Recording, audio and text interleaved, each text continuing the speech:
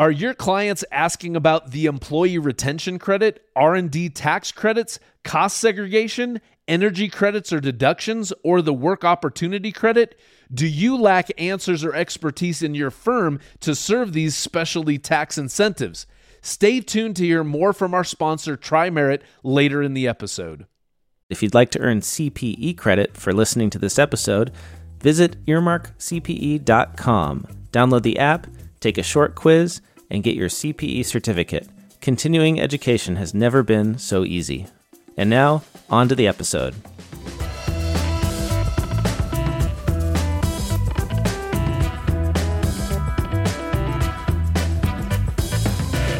This is Oh My Fraud. Only two things are certain, death and taxes. This is a true crime podcast where we spend a lot less time on death and a whole lot more time on taxes. I'm Greg Kite. And I'm Caleb Newquist. So, Caleb, you and I know each other pretty well, but I have to say, I don't know a whole lot about your upbringing, about your life before you became accounting famous. Because, right. I know you were at a Big Four firm, and you were you PwC or KPMG? KPMG. Mm-hmm. Which Okay. I'm sure if there's any like high level KPMG people listening, they'll figure out a way to, to disclaim that in some way. Right, to distance himself from you. Yeah. But yeah, I was at KPMG. Yeah. Mm-hmm.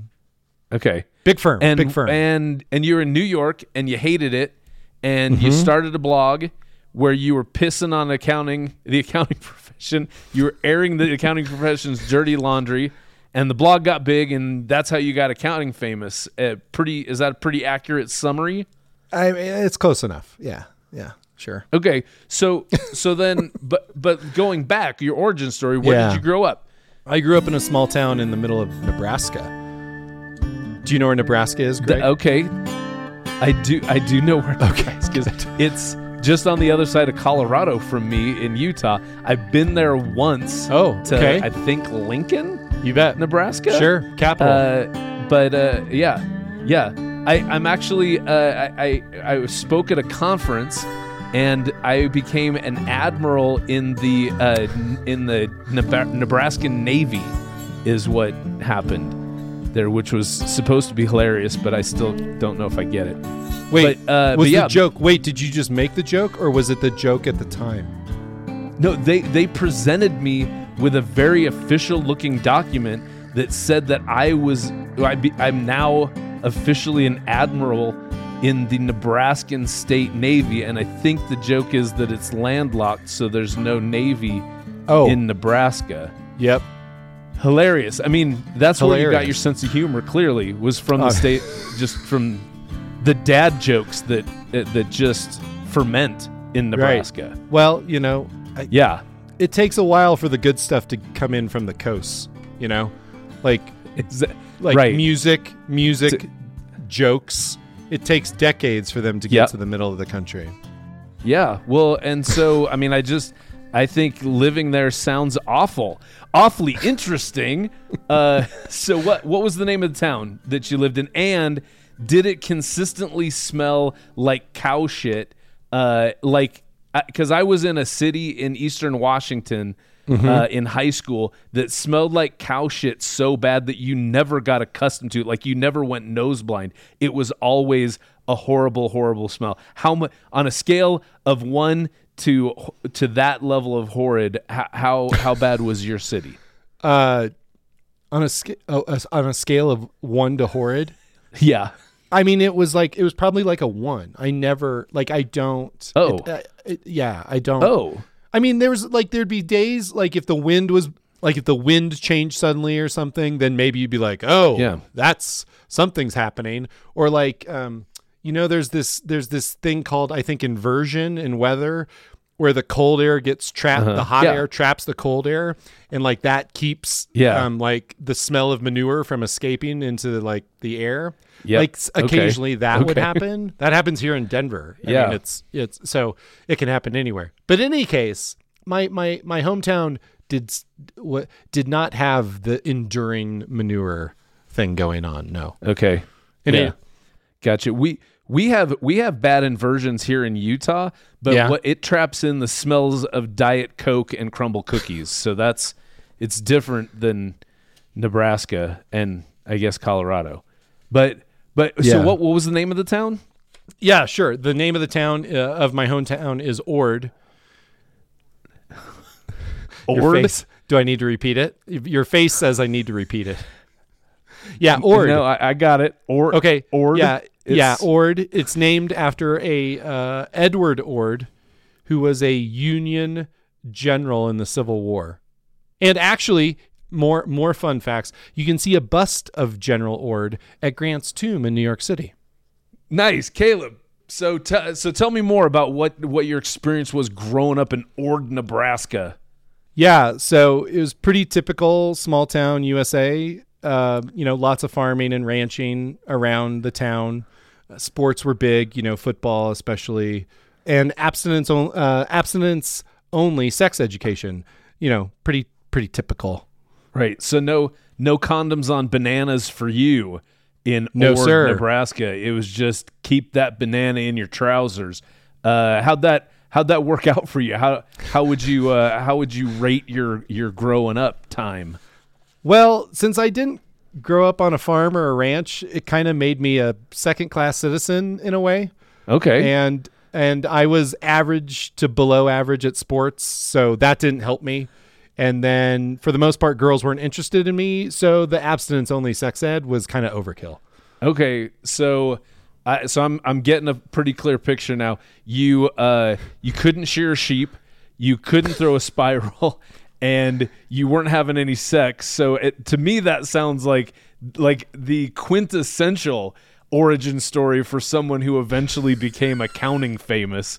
So it's making sense to me now. But I guess it is a little surprising that you don't have like more farm in you. Oh, I mean, were you getting a farm kid vibe off of me? Not so much that, but just like I've been to enough of those to those real rural communities where it's like that. I mean, what did your dad like own the general store? Did you, or the saloon, or the well, I guess it wouldn't have been the brothel because the abstinence only sex education, but like what did you do if you didn't do farming and ranching in a little tiny town like that? Yeah, like my parents were working class folks, but they were not farm folks. So like my dad was a telecom worker. So okay. Back in those days, it was like he hooked up your phones, and like if phones went down, like he would fix them, or like he would climb up the phone poles, and like in our town, and then the other rural towns that were kind of within 30-ish miles. So yeah, my dad. But these days, it's internet, of course. So that's what he did, and then my mom was just like she had like different secretary jobs. Like she actually didn't work. She didn't actually work, and she didn't go back to work until I was like 9 or 10. Okay. She was home with us while we were pretty young. But then she worked in the treasurer's office, the county treasurer's office for a while. And then she worked in the school system. Like she worked in the superintendent's office. And so stuff like that. And so, but yeah, no farming. But I obviously had friends who grew up on farms and ranches and stuff like that. So you had to have like farming adjacent experiences, right? I mean, yeah, you did farm shit at some point, right? Or did you completely avoid it just to make sure that you kept your position as a second-class citizen in Ord, Nebraska? Yeah, I mean, like I said, I had plenty of friends who grew up on farms, grew up on ranches, and so I would go out there and have these. Occasionally, I would have these awkward agricultural experiences. I remember going to a branding, for example. Okay, like where they branded cows, or they branded each other? Because I'm also thinking these are like farm kids, and it could be either way. It could go bad. Right. Yeah. I've seen. No, they were branding cattle. Yeah. Okay. Gotcha. Yeah. But what was branding cattle like? Mostly it smelled, burning cattle hair and flesh. Okay. Lots of poop, obviously.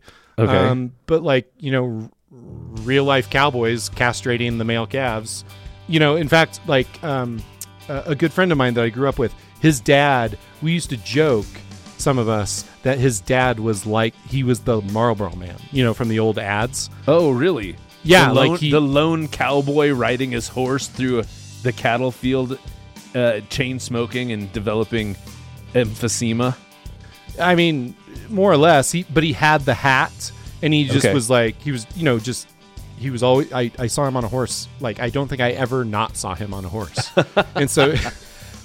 and so, but the sweetest guy though, like he's just a sweet man, but like a real deal cowboy. Like smoked. But he didn't smoke Marlboros. He smoked non-filter Camels. So he was extra hardcore. Right, to really put the accelerator on that emphysema. Yeah, nice. Well, so today's case, the reason we're going there is that today's case is all about farming and ranching. There's no Marlboro Man in our story, but we do have someone who, instead of burning cigarettes, burned his family's generational wealth in the city of Pasco, Washington.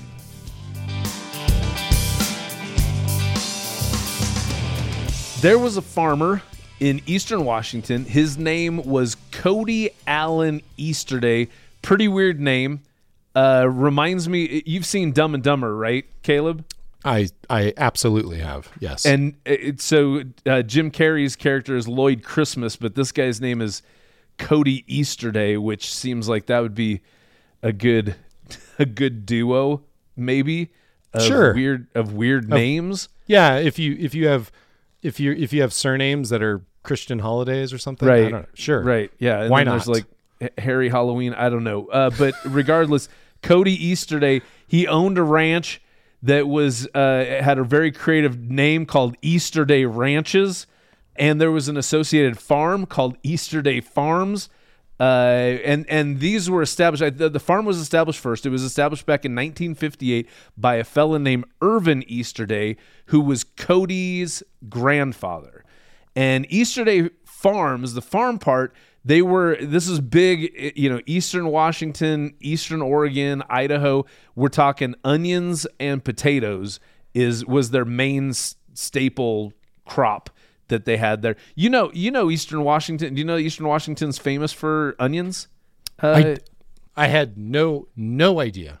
I thought it was mostly I thought it was well known for meth.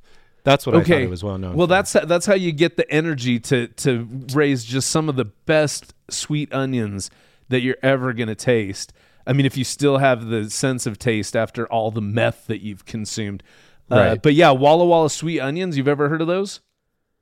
Nope. Just me because I grew up there. Awesome.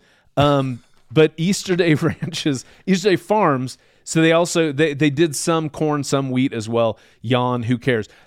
Easterday. The family was, and Cody, because he was born into all this, it was a very rich, very successful farming family. As a matter of fact, they were like well-known, well-established as like one of the biggest farmers and ranchers in that part of the country. Here's Caleb, here's how big their ranches were. They supplied... How big, Greg? I'm glad you asked. They supplied Tyson Foods with 2% of their beef, which you might go 2%. That's not a lot, but that's a fuck ton of beef. Because Tyson's cranks out. They crank out some beef. Those a lot of people don't know this. The meat industry in the United States, 73% of all the meat that we consume is produced by 4 companies. Yep. So I don't know what it is, Caleb, but every industry seems like it has a big 4. And so the meat industry is just like that, and Tyson Foods is one of the big 4. So the fact that they provided 2% of the beef to Tyson Food, that's just tons of... Here's they have 22,000 acres of farmland. They had 150 employees. They had annual revenues of $250 million a year. $250 million was their revenues, not their profits. That was their revenues every year. So it was a big operation, even to the point where these guys had a private plane and a hangar. They sponsored... Okay, again, I'm going to show just my, the fact that my world just is what I've experienced. But have you ever heard of the Pendleton Roundup? The rodeo, the Pendleton Roundup? Absolutely never heard of it. Nice. So the Pendleton Roundup is a gigantic rodeo in Eastern Oregon. I know about it because my dad lived in Pendleton, Oregon for, probably 10 or 15 years. And that was... Oh, wow. Did you have to go to the Pendleton Roundup? I didn't have to go. He never took me. But it was one of those things, even as more of a... Well, not a city kid. I was a suburb kid. But everybody... in Eastern Oregon and Eastern Washington, they were all about the Pendleton Roundup, and it was sort of like, that actually sounds like it's probably pretty awesome. So the Easter days, they were one of the major sponsors of the Pendleton Roundup. That's how big they were. They were a big fucking deal in ranching and farming. Yes, amazing.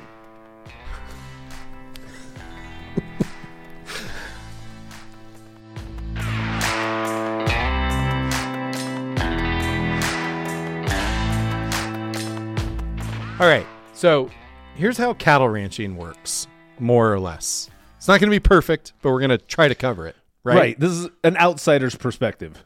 Right. You buy some calves. Okay. Some baby cows, right? Yeah. You raise those baby calves, those baby calves into cows. Okay. And then so the baby cows become adult cows? What? Yeah. It's just how nature works, Greg. Wild. And then you butcher the cows, but it's maybe not quite so simple. All right. There are 3 main types of cattle ranchers. Okay. The first type is called a cow-calf operation. And you know what these folks do, Greg? I would assume they have cows and calves. Right. They make the based baby on the cows. name. Oh, okay. Yeah, they make the baby cows. Gotcha. And after the calves are weaned, they head off to the second type of ranch, which is called a backgrounder operation. Okay. Where the cows go through background checks and get security clearance. Yeah, and then drug tested and the usual. But no, this is where they grow up. They can keep top secret files from the Pentagon on their feedlot. Yes. Anyway, this is where so these backgrounder operations, this is where the cows grow up. Okay. Easter Day Ranches was the third type of ranch, which is called a finishing operation, also known as commonly known as a feedlot. Okay, so that's a feedlot. I said feedlot prematurely. This is actually a feedlot. Yeah, and so there were multiple feedlots around Ord where I grew up. I remember specifically. Okay. But my understanding is that there were all types of operations. There are all types of operations around my hometown. So for what it's worth. Right. Well, anyway, and obviously I was playing a little dumb for you to go through that explaining. One of the other interesting things that I learned about these 3 types of cattle ranchers, there's very little vertical integration.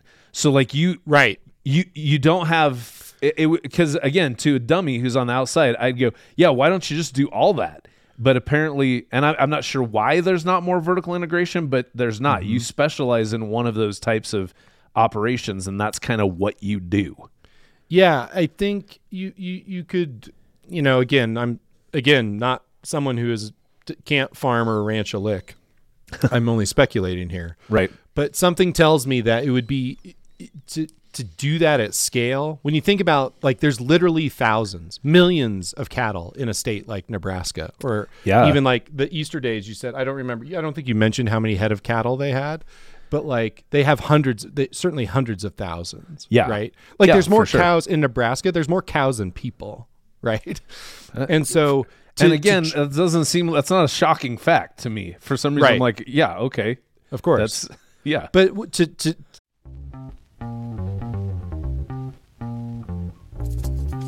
This episode of Oh My Fraud is sponsored by Tri-Merit.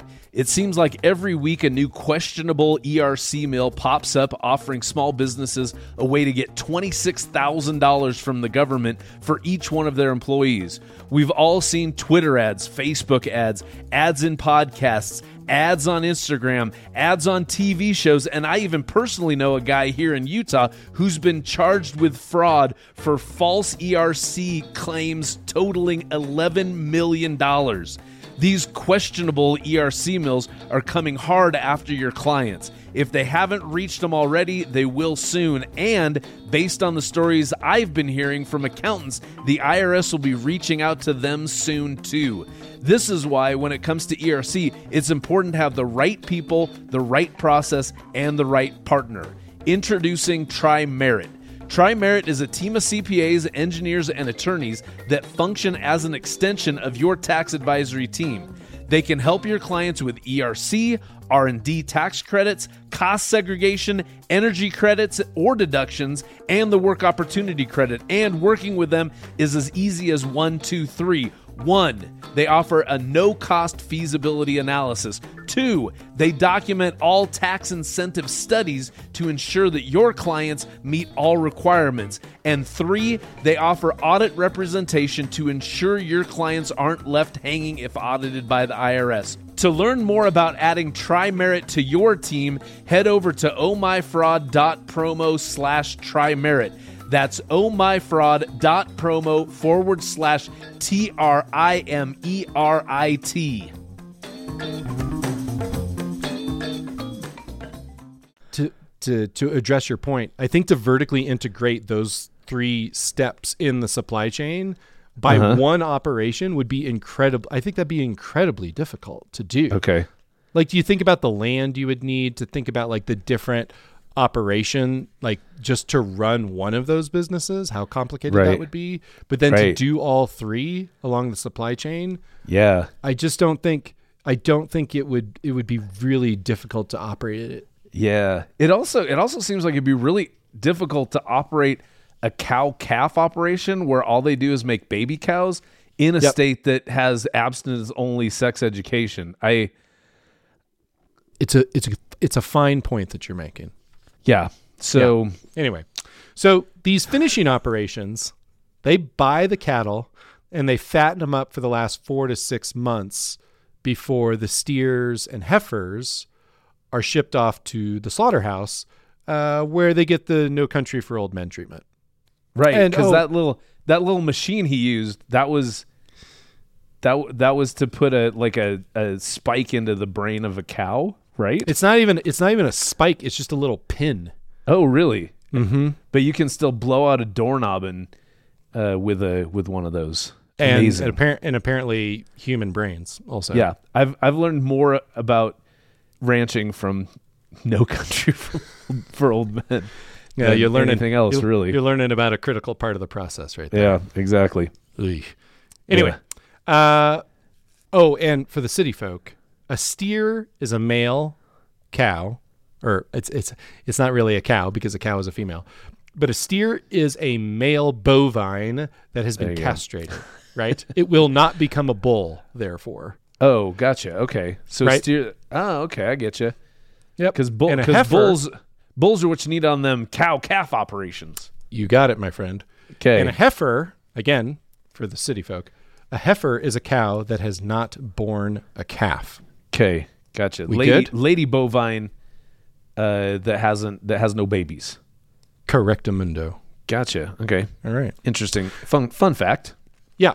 So that's kind of like the nuts and bolts of a cattle operation. But besides raising cattle, some big ranchers are also, they're very sophisticated businesses, which is, I would say that if you haven't been around ranches or haven't thought much about it, you would kind of think, oh, you have cows and they get slaughtered. You'd probably think of it as being very simple, but it's actually a very sophisticated business. And one of the reasons, or one of the things that make it a very sophisticated business is the commodity markets, right? Yeah. And Easter Day had put a lot of money into finishing the cattle, and its profitability was kind of at the mercy of these markets, right?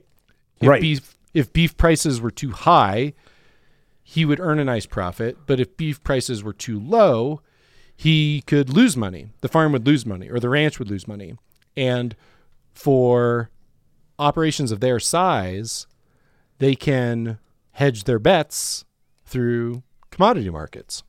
Yeah, exactly. And it is interesting to think about like literal commodities where like beef is beef. I mean, there's different cuts, there's different grades, but basically, if you produce a certain grade of beef, that's nobody's like, oh, is this Easter Day beef? No one cares at that point. You're not gonna you can't. I mean, the definition of a commodity market is you can't differentiate. So it's not like you can say, you can build your brand as Easter Day Farms and people are going to want your beef more. No, they're just going to go, what grade is it? Cool. Here's how much that's selling for right now. Here's your money. Thanks for the beef. And and you can apply that as you mentioned, you can apply that across all kinds of commodities, right? Like gold is gold. Corn is corn. Yeah. Oranges are oranges.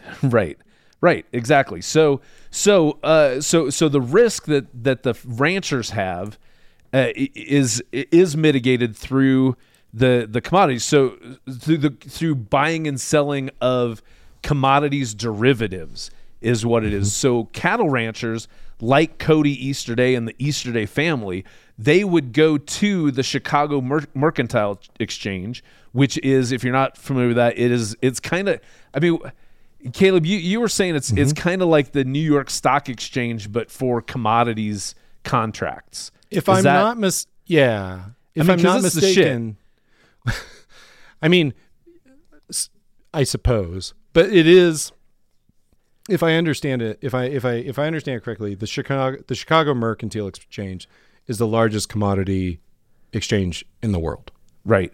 And to the point where, and again, I'm not big on commodities trading and commodity derivatives and things like that, but I know of the Chicago Mercantile Exchange. I don't know of any other commodity exchange at all. If there's certainly there's multiple exchanges, but the CME, which is they don't have an that's ORD. That's the there's big no one. ORD Mercantile Exchange. Certainly not. So at the Chicago Mercantile Exchange, or the CME, if you're its friend, you can call it that. You can trade futures contracts, and that was a big thing for the Easter days. And so and you can trade future contracts on anything. You can trade them on cattle, on hogs, on corn, on wheat, on oranges, several different kinds of oil, probably including salad oil. You can buy them on natural gas, copper, nickel, gold, silver, basically anything that would count as a commodity. They've got futures contracts for those that you can purchase through the Chicago Mercantile Exchange. And a futures contract, and again, Caleb, I mean, do you remember like in school, do you remember learning about accounting for derivative instruments? Oh my God, no. It was not. Yeah, I actually don't. I don't even know which class it would have been. I would have learned about accounting for derivatives. Mm-hmm. But I know, if I remember correctly, it was a very controversial thing around that time. Like they were just starting to like catch up. The FASB was probably just starting to catch up to like, oh, we actually have to account for these, and this is how we do it. Right. So a futures contract, and this is what if you don't remember, here's what a futures contract is. It's where someone is contractually obligated to buy beef from you at a certain point at a certain date in the future. So that's one side of the future. One side of the future contract, they're contractually obligated to buy a certain amount of beef from you at a certain price. Mm-hmm. And so if you're on the other side of that, you have to sell the beef at that price at that future date.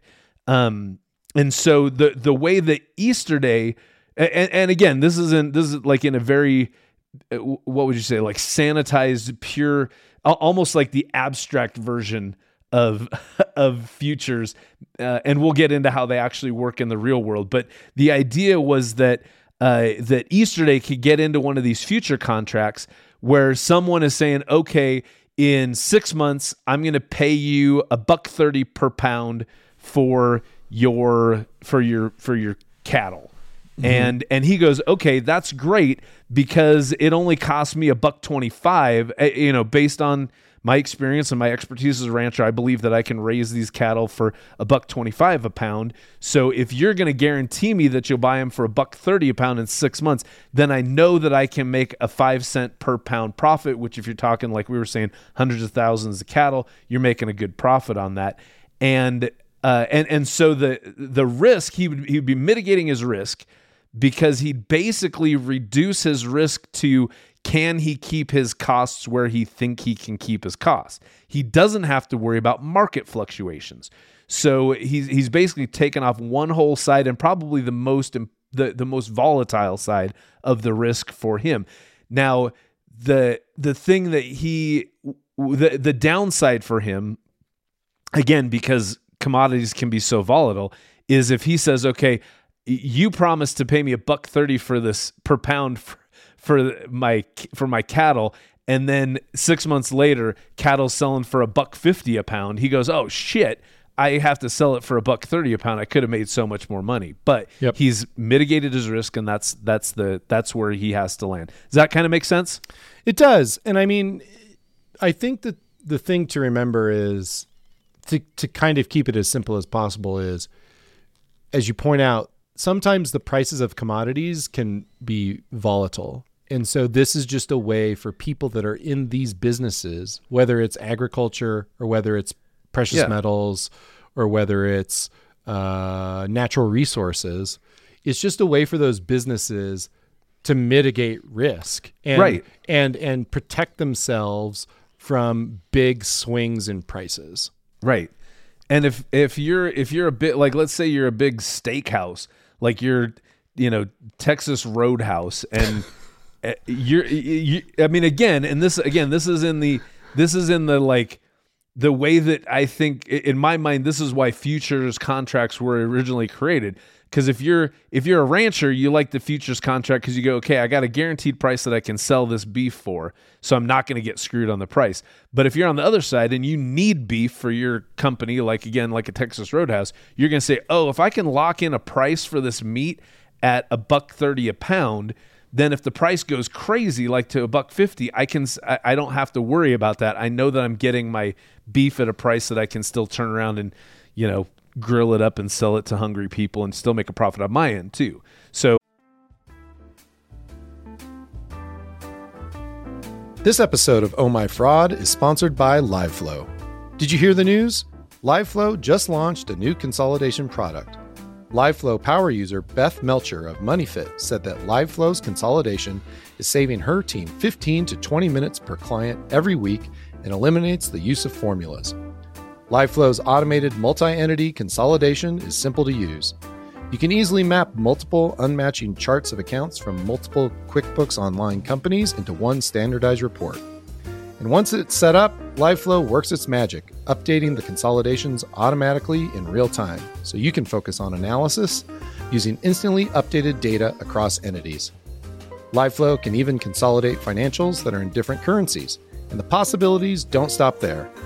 LiveFlow empowers you with flexible, powerful reporting tools to create customized dashboards that meet your specific needs. Build executive presentations, cash flow forecasts, and more with just a few clicks.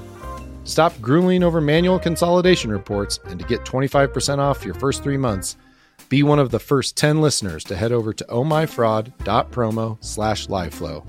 That's ohmyfraud.promo/LIVEFLOW. That's how this stuff started, but you really get into this quickly becomes speculation, where you've got people who are like, oh, I can buy a futures contract at $1.30 a pound, and I got some inside information, or I have a hunch that beef's going to be worth way more than that, so I'm going to be able to buy a bunch of beef at $1.30 and turn around and sell it immediately for $1.50 a pound, or so, that kind of thing. So it's somebody who doesn't have anything to do with farming or ranching, and they're just going, oh, I think I can make a buck doing this, even though it's not. I don't consume the beef. I don't raise the beef. I'm just going to go in and try to work it like you would the stock exchange. So you can have someone like Cody Easterday who has a very legitimate reason for hedging his operations using these kind of derivative instruments like futures. But then you can also you can slip directly into that to turning the Chicago Mercantile Exchange into a very slow, very boring, very high stakes slot machine. And even with that, the rancher can get on either side of the table at that point, where they can say, okay, even if they've got cattle that they just looking at their business, they're in the business of selling their finished cattle, but they could get on the other side of that and say, oh no, I'm actually going to try to buy some cattle. And that's what, So you can, like I said, it basically can quickly turn into gambling instead of a legitimate business tool, right? Yeah, absolutely. So you can play that where you can, and even you can, the way this works, if you really think through it, you can effectively like short the cattle commodities market where you're assuming the price is gonna drop, and so you can get on the side of it where you're betting for the price to drop, and you'll make a profit that way. So you can really get into this either way. And Cody Easterday, what we find out as we've read through who he was and kind of how he was known around the community, is the guy hustled. He was known for always trying to make a deal, always trying to get an edge, always trying to have a new angle on doing his business. Was that the impression that you got from the readings that we did, Caleb? Yeah, very much so. I mean, their operation was at the scale and scope where that other businesses in the area were highly dependent on them for their own business. Yeah. And they employed a good number of folks, and they had a lot of vendor relationships. And so, yeah, he was very much I guess a wheeler dealer type. Yeah. And so that kind of slipped over into kind of the high level operational stuff into the futures trading. Right. And again, I think he's going to think that he has expertise in that market, especially in the cattle's future kind of thing, because he is an expert. That's what he does. That's what they do all day long. That's what they do all day long. So, and I think, I mean, in my mind too, Caleb, tell me if this is where your brain went too. But I don't think that a rancher really has a lot of need for a private jet and a hangar. And if you are a rancher with a private jet, you're a wheeler dealer rancher. I mean, it seems like kind of an extravagant expense for a rancher. So here's where things start going sideways with Cody Easterday and Easterday Farms and Easterday Ranches, is that he definitely went from using these futures contracts as a legitimate business tool to where he was using them to gamble, to go, okay, I can actually make money above and beyond just my normal operations if I can hit these futures contracts right. And he was horrible. He sucked ass at gambling with futures contracts, because what we see is over a 10-year period, Cody Easterday incurred about $200 million in losses just on the Chicago Mercantile Exchange. He lost, did you hear that? $200 million. He basically, in 10 years, he lost almost the equivalent of 1 year's revenue, top line revenue, in doing these futures contracts. He was so shitty at this stuff, because it's not good. No, in one of the accounts that I read, between 2011 and 2018, so that's 8 years, he had 7 losing years where he lost between $6 million and $58 million in a year for those 7. And the one winning year was 2015. And he was in the black only $7 million. So he like lost and lost and lost. And then he was like, oh, hey, my luck's turning around in 2015. And then immediately the next year he starts losing just shit tons of money again. So he owed the Chicago Mercantile Exchange over $200 million from his losses that he'd have over the years, to the point where the Chicago Mercantile Exchange, they would need to see like financial statements to go, because if you took a position, it's one of those things where it's like, if you know, it's like if my son comes up to me and says, hey dad, I'll bet you $1,000 that the Knicks are going to win tonight.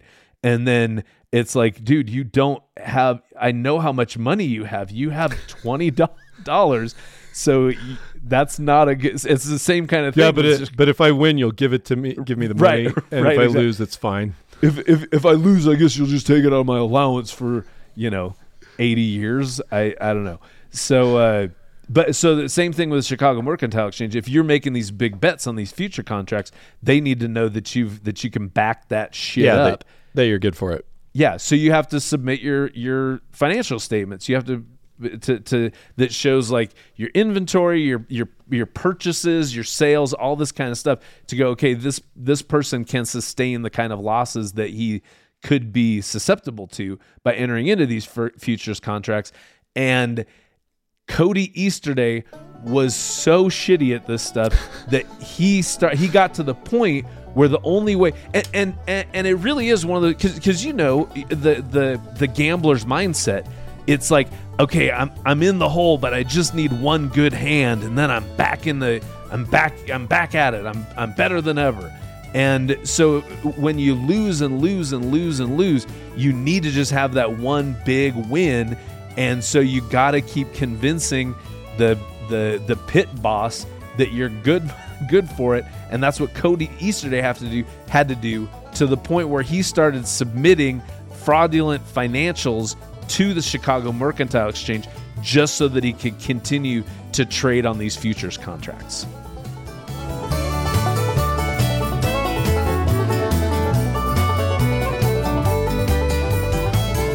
So in 2014, Cody Easterday, he landed a new big contract with a couple of companies, one of which was Tyson Foods, which they had done business with, right, Greg? But yeah, but this was different in the sense that Tyson would give him an advance on the cost of buying and raising the cattle. Okay, and this is 2014, so he's in about year 4 of his nearly decade-long streak of being real shitty at futures trading. Yeah. Okay. Yep. And so he needs this, right? Because he needs the liquidity in order to keep doing the futures trading, right? Okay. Yeah. Well, okay. And so how do explain how these advances work? Sure. Once the cattle were raised, slaughtered, and sold at market price, Easterday ranches would then repay the costs that Tyson had advanced to them. Okay. Right? Plus, they would pay them some interest and certain other costs. And if by the time when they paid all that stuff back, they just kept the difference from what they were advanced in the first place. Does that make sense? So, yeah. So when you say it, when we talk about advances, the first thing that comes to my mind is like a book advance. And I see this being a similarity to that, where it's not a publisher, but if you have a book advance, the publisher says, "Hey, I'm going to give you this much money to write this book, but I'm not giving you the money. We're going to take it out of your royalties later." So it's kind of the same thing where Tyson. This is my. Tell me if you think if that's a good analogy, because Tyson is kind of saying, "Hey, here's a bunch of money to go buy the cattle and raise the cattle and take care of your expenses. We're going to buy that cattle from you later for market price. Yep. And so you're going to have to pay all that back to us when we buy it from you. Yep. But here's the money up front so you can get the shit rolling, because we know it's a cash demanding proposition to it is cattle. like to raise the cattle is very, very expensive, right? Yeah. And so Easter Day may not have, like, if they say, hey, we've got X number of calves that or it's a finishing operation, so they're not calves, probably they're Right. they're the Teenagers. They're They're like older. They're like Yeah. teen cows. Yeah, they're entering their formative years. Yeah. But anyway, and then they get murdered. But anyway, but yeah, so Tyson fronts them the money so that they can like finish that job. And Yeah. So and then they sell the cows. Tyson gets their money back, and Easter Day keeps the difference if there is a difference, if there's an Yeah. upside. Yeah. Yeah. Yeah. So it's almost like, I mean, I see it as almost like a kind of a financing operation where it's like, Yeah. it's not, it's because, I mean, especially because like we see Tyson required them to pay interest on the advance. So when I look at that, I go, oh yeah, they're it's a loan. Yep. They just gave them a loan to say, okay, here's this money, go buy the cattle and do your job, and then we'll buy them from you later. And yeah, it's just financing. Yep. Right. Cool. So from 2016 to 2020, Easter Day submitted, ready? Yep.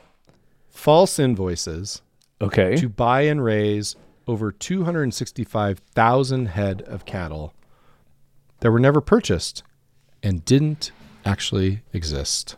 So And so this dude. and- okay. Okay. Sure, I'll answer questions now. Yeah. It seems. Yeah. I get it. He's like. He's like, I need this money because the Chicago Mercantile Exchange is going to break my kneecaps. Is ringing me up. Yes, Right. exactly. So hey, Tyson, crazy thing, I just bought 265,000 cows, so I need that advance right now because I got to pay for these cows. And then it's like, but he didn't do it. And it's like, hey, Chicago Mercantile Exchange, here's your money. Am I good? And they're like, yeah, you're good. You can live to buy another futures contract. I mean, that is a very vivid interpretation. It's a very Goodfellas kind of interpretation. Very much of so. it. Very much Yeah. so. It didn't quite work that way because it happened over the course of 4 years. But yes, Okay. effectively, yes. Right. Yes. What Right. you're describing is accurate. Yeah. Yeah. Because he needed the money, right? So if he's Yeah. getting margin calls from the CME, Yeah.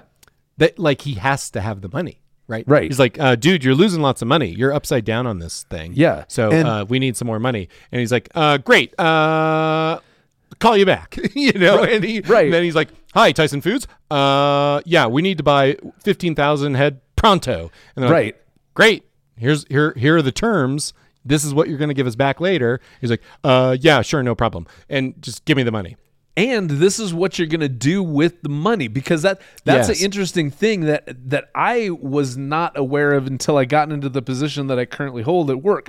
Because we get, I have between both of my campuses, because I help manage a group of medical office buildings, and between both of my campuses, we have between $20 and $30 million worth of loans between those two buildings. Mm-hmm. And it's not like you can just go to the bank and say, hey, we've got these buildings, will you give us a loan against those buildings? And they just go, yeah, here's your money, cool. They're like, no, you can only use this money for certain things, and it's spelled out how you can use the money. And with this, it was very clear that the way you're supposed to use the money is to buy the fucking cattle, To buy and the to cows, raise yeah. the cattle, because in this case they very much needed the cattle because Right, because then Tyson's going to buy them. yeah, they're going to buy them, and they've Mm-hmm. got got demands for selling that cattle. So Cody Easterday was basically using Tyson Foods as a cash machine, as an ATM machine. Yeah. To pull money out, and obviously it was it had to have been very clearly very explicit what he was to use the money for, and clearly he was not doing that. And I wanted this whole buildup with Cody Easterday and Tyson Foods and the Chicago Mercantile Exchange is so interesting to me that I feel like it's incredibly anticlimactic how this house of cards crumbled. Because what happened is Tyson Foods, they were like, hey, Cody Easterday, we're ready for all that cattle. And Cody Easterday was like, Yeah. So about that, and like that was it. They like a guy, a representative from Tyson Foods, came to inspect Easterday's herd, and they were like, "So hey, we need all those cows, my man," and he was like, "Yeah, so I don't have those cows, my man." And so then he was like, "Oh, well, that's a problem." And so the next time it was 3 corporate goons who showed up to be like, "Yeah, so you have our cows, right?" And he's like, "Yeah, no, I don't have. I don't have them." And this is what he said. It's very interesting. He said, they were like, "What's up with our cows?" And he says, Where are the cows? And he's like, Cody, man, I totally fucking screwed up, man. I'm just a screw up. I pissed away all that money on the Merc, and that was it. And so he had the balls at this point even to he didn't want to label it that he had stolen the money though. Still, he absolutely stole the money. It's not fraud. It's not fraud. It's not fraud. He said what it is it's forward billing. And that's what he decided to call it. And it's like, what the fuck is forward billing? What does that even mean? It's like, oh, I'm billing you for cows that I want to buy later after I hit it big on the Merc. And it's like, yeah, that's not how business works, Cody.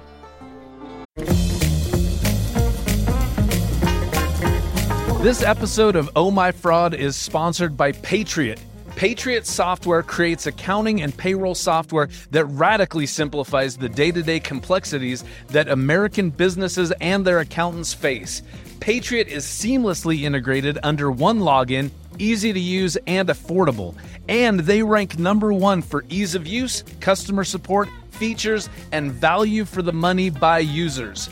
Patriot's accounting software is a cloud-based, full-featured accounting general ledger that gives your clients the simplicity they need, but the power you require. Patriot has patented dual ledger accounting so you can quickly switch between cash basis, modified cash basis, or accrual accounting, and a chart of accounts that can have unlimited sub-accounts and nest up to 8 accounts deep. Patriot's payroll software lets you run payroll in 3 easy steps, offers free 2-day direct deposit, and their full-service payroll offers a tax filing guarantee.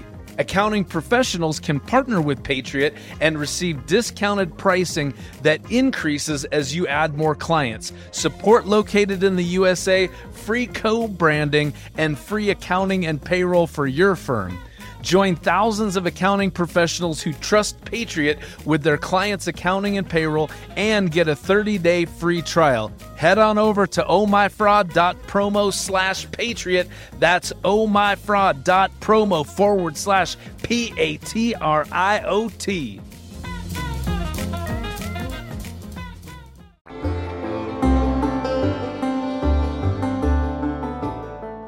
Shortly after Easterday's fraud was uncovered, Easterday Ranches and Easterday Farms filed for bankruptcy. What? Didn't take long. Yeah. I mean, you sure? Yeah, right. Easterday's assets were liquidated, including large amounts of real property, heavy farm equipment, and that private aircraft. Yeah. Through the bankruptcy proceedings, the victim companies were able to recover approximately $65 million. The new owner of Easterday Ranches is Farmland Reserve, which is a for-profit company wholly owned by the Mormon Church. That's my guys. That's out here. That's where I live. That's where the smell of Diet Coke and crumble cookies comes from. Easterday entered a guilty plea for wire fraud in March 2021, and in October 22, he was sentenced to 11 years in prison in order to pay $244 million in restitution. Which I'm sure he'll be able to make by gambling on futures contracts. Trading futures. Do it, Cody. You're a pro. He had to have learned something from all those years of losing. So, Greg, what did we learn? Did we learn anything? We did. I mean, I love this case because I have you said that before? I think I do. Well, we don't talk about cases that we hate. Sure. But this one I think really outlined a lot of stuff. And just, I mean, for top line for why I love this case is it's a very rare case where we see both financial statement fraud and embezzlement. It's not really embezzlement because he's not stealing it from his own company, but basically, asset misappropriation would maybe be a better way of saying what he was doing. But not really though, right? Because let's just puzzle this out, shall we? Okay. Because you're talking about he's losing money in futures trading. Yeah. Right? Yes. So it's and you need leverage, i.e. you need the ability to borrow, right? He has to borrow the money to trade futures. Okay, right? yes. Yeah. Right. So in a way, he's not technically misappropriating Easter Day assets when he's doing that because they can trade futures. Right. But he is what's the technical term? He is making false representations to Tyson in order to get money. With an intent to defraud. Yeah, because he knew that he wasn't going to be buying those cows. Right. So maybe someone that's smarter than us would quibble with me in terms of what actually is going on. I mean, he's definitely lying to Tyson, right? Yeah. He's losing all this money to the Merc, and the Merc doesn't care. They're just like, dude, you're losing, so we need the money. Right. We don't care what. I mean, you just got to pay the money, and the Merc probably doesn't want to take stolen money. Right? The Merc doesn't want to take stolen money. No, nobody wants to take stolen money because that could get clawed back. Right. Yeah. Right. And so, but in Easter Day's case, the only way he knew how to make this real bad boo-boo that he has with the CME, the easiest way to get the liquidity was to get from Tyson, which is a huge company, right? That has lots and lots of money. Right. So there's clearly an intent to defraud there, but he's not it's not like he's misappropriating Easter Day assets, but he is using Easter Day's own business leverage because they make if they have annual revenues of $250 million, I mean, that's a lot of money, right? Yeah, for sure. He can use that to be like, that's why I'm trading futures because we make $250 million a year, right? So I don't know. I'm quibbling with you on the misappropriation bit, which maybe is just mental masturbation, but I don't know. Okay. Well, and it might just be because I don't have. I mean, I want to say something more specific than he defrauded Tyson out of money. He misappropriated Tyson's assets. Yes, and that was the misappropriation. And I do think it's interesting because the Chicago Mercantile Exchange, they could have gotten screwed big time because if he's going, I've got all these sales and I got all this inventory and I can totally cover this stuff. If the contract from Tyson didn't come along, then the Chicago Mercantile Exchange would have been the one holding the bag. Well, they just would have closed him out, right? They wouldn't have let him trade anymore. That's right. All. But it wouldn't have got to the 200. It wouldn't have got to the 200 million point. Because I don't remember the timing of when he started doing the false invoices to Tyson. Okay, yeah, good point. But I guess that wasn't delineated when those began. That's a good point. But what? So you're saying that Yeah. You're saying that he could, that the Merc probably wouldn't have sustained the losses anyways because he no, probably... like if you get a margin call and you don't have the money, they're just gonna be like, okay, well you owe us the money and you can't trade anymore. Right, but then but that's what I'm saying. If Easter Day was always like, oh, and I never am gonna have the money, then the Chicago Mercantile Exchange would have gotten screwed, and they would have been left holding the bag. Well, and they probably would have went after. They probably were like, look, you owe us this money, so Right. But that's the same thing that Tyson Foods is going after. And and we did get in, we saw a little bit of it. I didn't really luxuriate in the numbers, but I know that they sold the farm for far less than the $244 million of restitution that was owed to Tyson.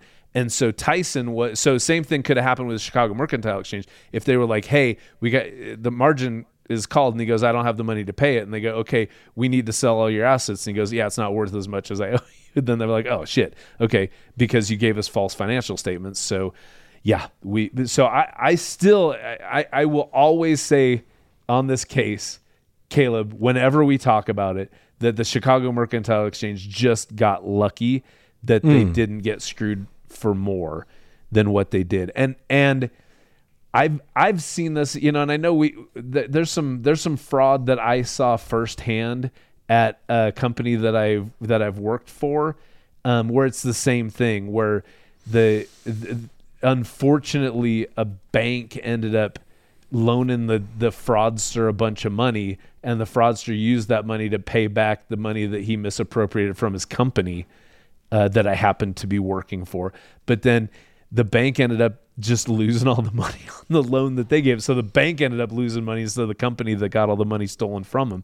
And that was just a friggin' lucky bounce for the company that I worked for, that they lost as little money as they did. So let me ask you something. Yes. Talk to me a bit about why did this even happen in the first place?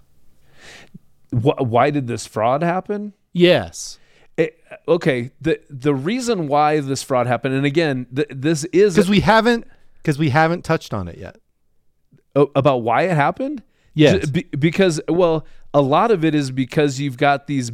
It's the factory farm, the big agribusiness thing that we talked about before, where you've got these agriculture is being consolidated into these huge mammoth companies, that very few of them, that run the whole deal, and they're able to leverage the power that they have to really squeeze the profits out of the little guys. And it is, compared to Tyson, Easterday, even though Easterday is a little guy. He's a little guy. 100%. He's a humongous little guy. Is right, what he is. Right. Yes. So Easterday's finishing operations, they basically had about 0.5% of all the beef that was going through that sold in the U.S. They saw about 0.5%. That was their contribution to the steaks that we all eat, and because of that, it put Easterday's in a kind of a shitty position, because being a really, really big but still a very, very little player in this game that, again, like we said, is all about these commodities, because he doesn't get to call hardly any of the shots. Right. His whole business, I mean, we talk about gambling on this stuff. His whole business is kind of a gamble, because he goes, I got to put in a bunch of money into make it to finishing these steers and heifers for slaughter, and I could just get screwed if the price of beef goes in the toilet. And which that's a gamble, but profit comes from risk. That's what business is. And so the whole idea of profits is you're going to have more good years than you do have bad years. But with agriculture being squeezed by these big companies that they get in these contracts with, and even these companies that are so big, they can actually, by and of themselves, affect the price of the beef that they're going to buy back from you at you know what I'm saying? They can sway what market price is, and they promise to pay you market price. So they're holding all the cards. And that puts him at a huge disadvantage, to where he is going to just to run his business, he's going to have to hustle like we said he did, which then led him to these futures contracts that led him to not just using them legitimately, but using them speculatively. And then he sort of gets himself basically what happened is he got to the point, in the movies where the manager of the company has all the money for payroll, and he goes, but I'm going to drive to Las Vegas and I'm going to put it all on red. And he does, and then he loses all the payroll for the company. That's kind of what happened, because they were behind on their numbers, and that was the only way that the business was going to win. That's sort of what happened with Cody Easterday, is he just kept getting chiseled away and chiseled away. He started making worse and worse bets because he had to make those bets to make ends meet. And he was also feeling like you had mentioned, he was a big fish in his little pond of Eastern Washington. Yep. That there was a lot of people that depended on him, like his downstream suppliers and vendors. So he was probably feeling the pressure, not just to make sure that he and his family and this empire that his grandfather had grown continues, but also he felt the pressure of going, there's a lot of people that depend on me to be profitable so that they can feed their families and put shoes on their kids' feet as well. So I think that's where the problem started. And if we're looking at the fraud triangle, it's the pressure side of stuff. He's just under intense pressure because he's in an industry that more and more becomes a losing game for the people who are in it.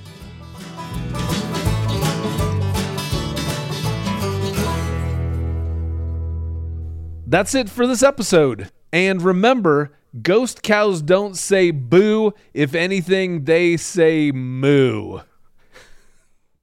And also remember, if you grew up in rural America, you might need birth control that isn't abstinence.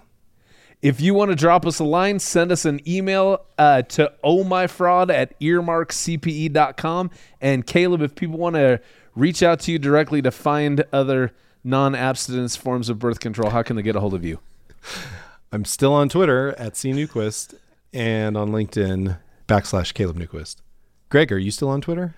I still am @Greg Kite. I'm on LinkedIn, Greg Kite CPA. I'm on Instagram @Exposure Drafts. That's my cartoon series. That's fun if you like cartoons. Who doesn't? Everyone likes cartoons. Oh My Fraud is written by Greg Kite and myself. Our producer is Zach Frank. If you like the show, leave us a review or share it with a friend. Rating the show helps people find it. So, 5 stars. 5 stars. 5 stars. And write something nice. It's so easy. Greg needs it. Leave a fraudulent review, even if you didn't like the podcast. Also, be sure to subscribe on Apple Podcasts, Stitcher, Spotify, or wherever you listen. And for the accountants out there, if you listen on Earmark, you get free CPE. Nothing speculative about that. It's so easy. Join us next time for more avarice, swindlers, and scams from stories that will make you say, "Oh my fraud." Nice. You were fast that way. I like that.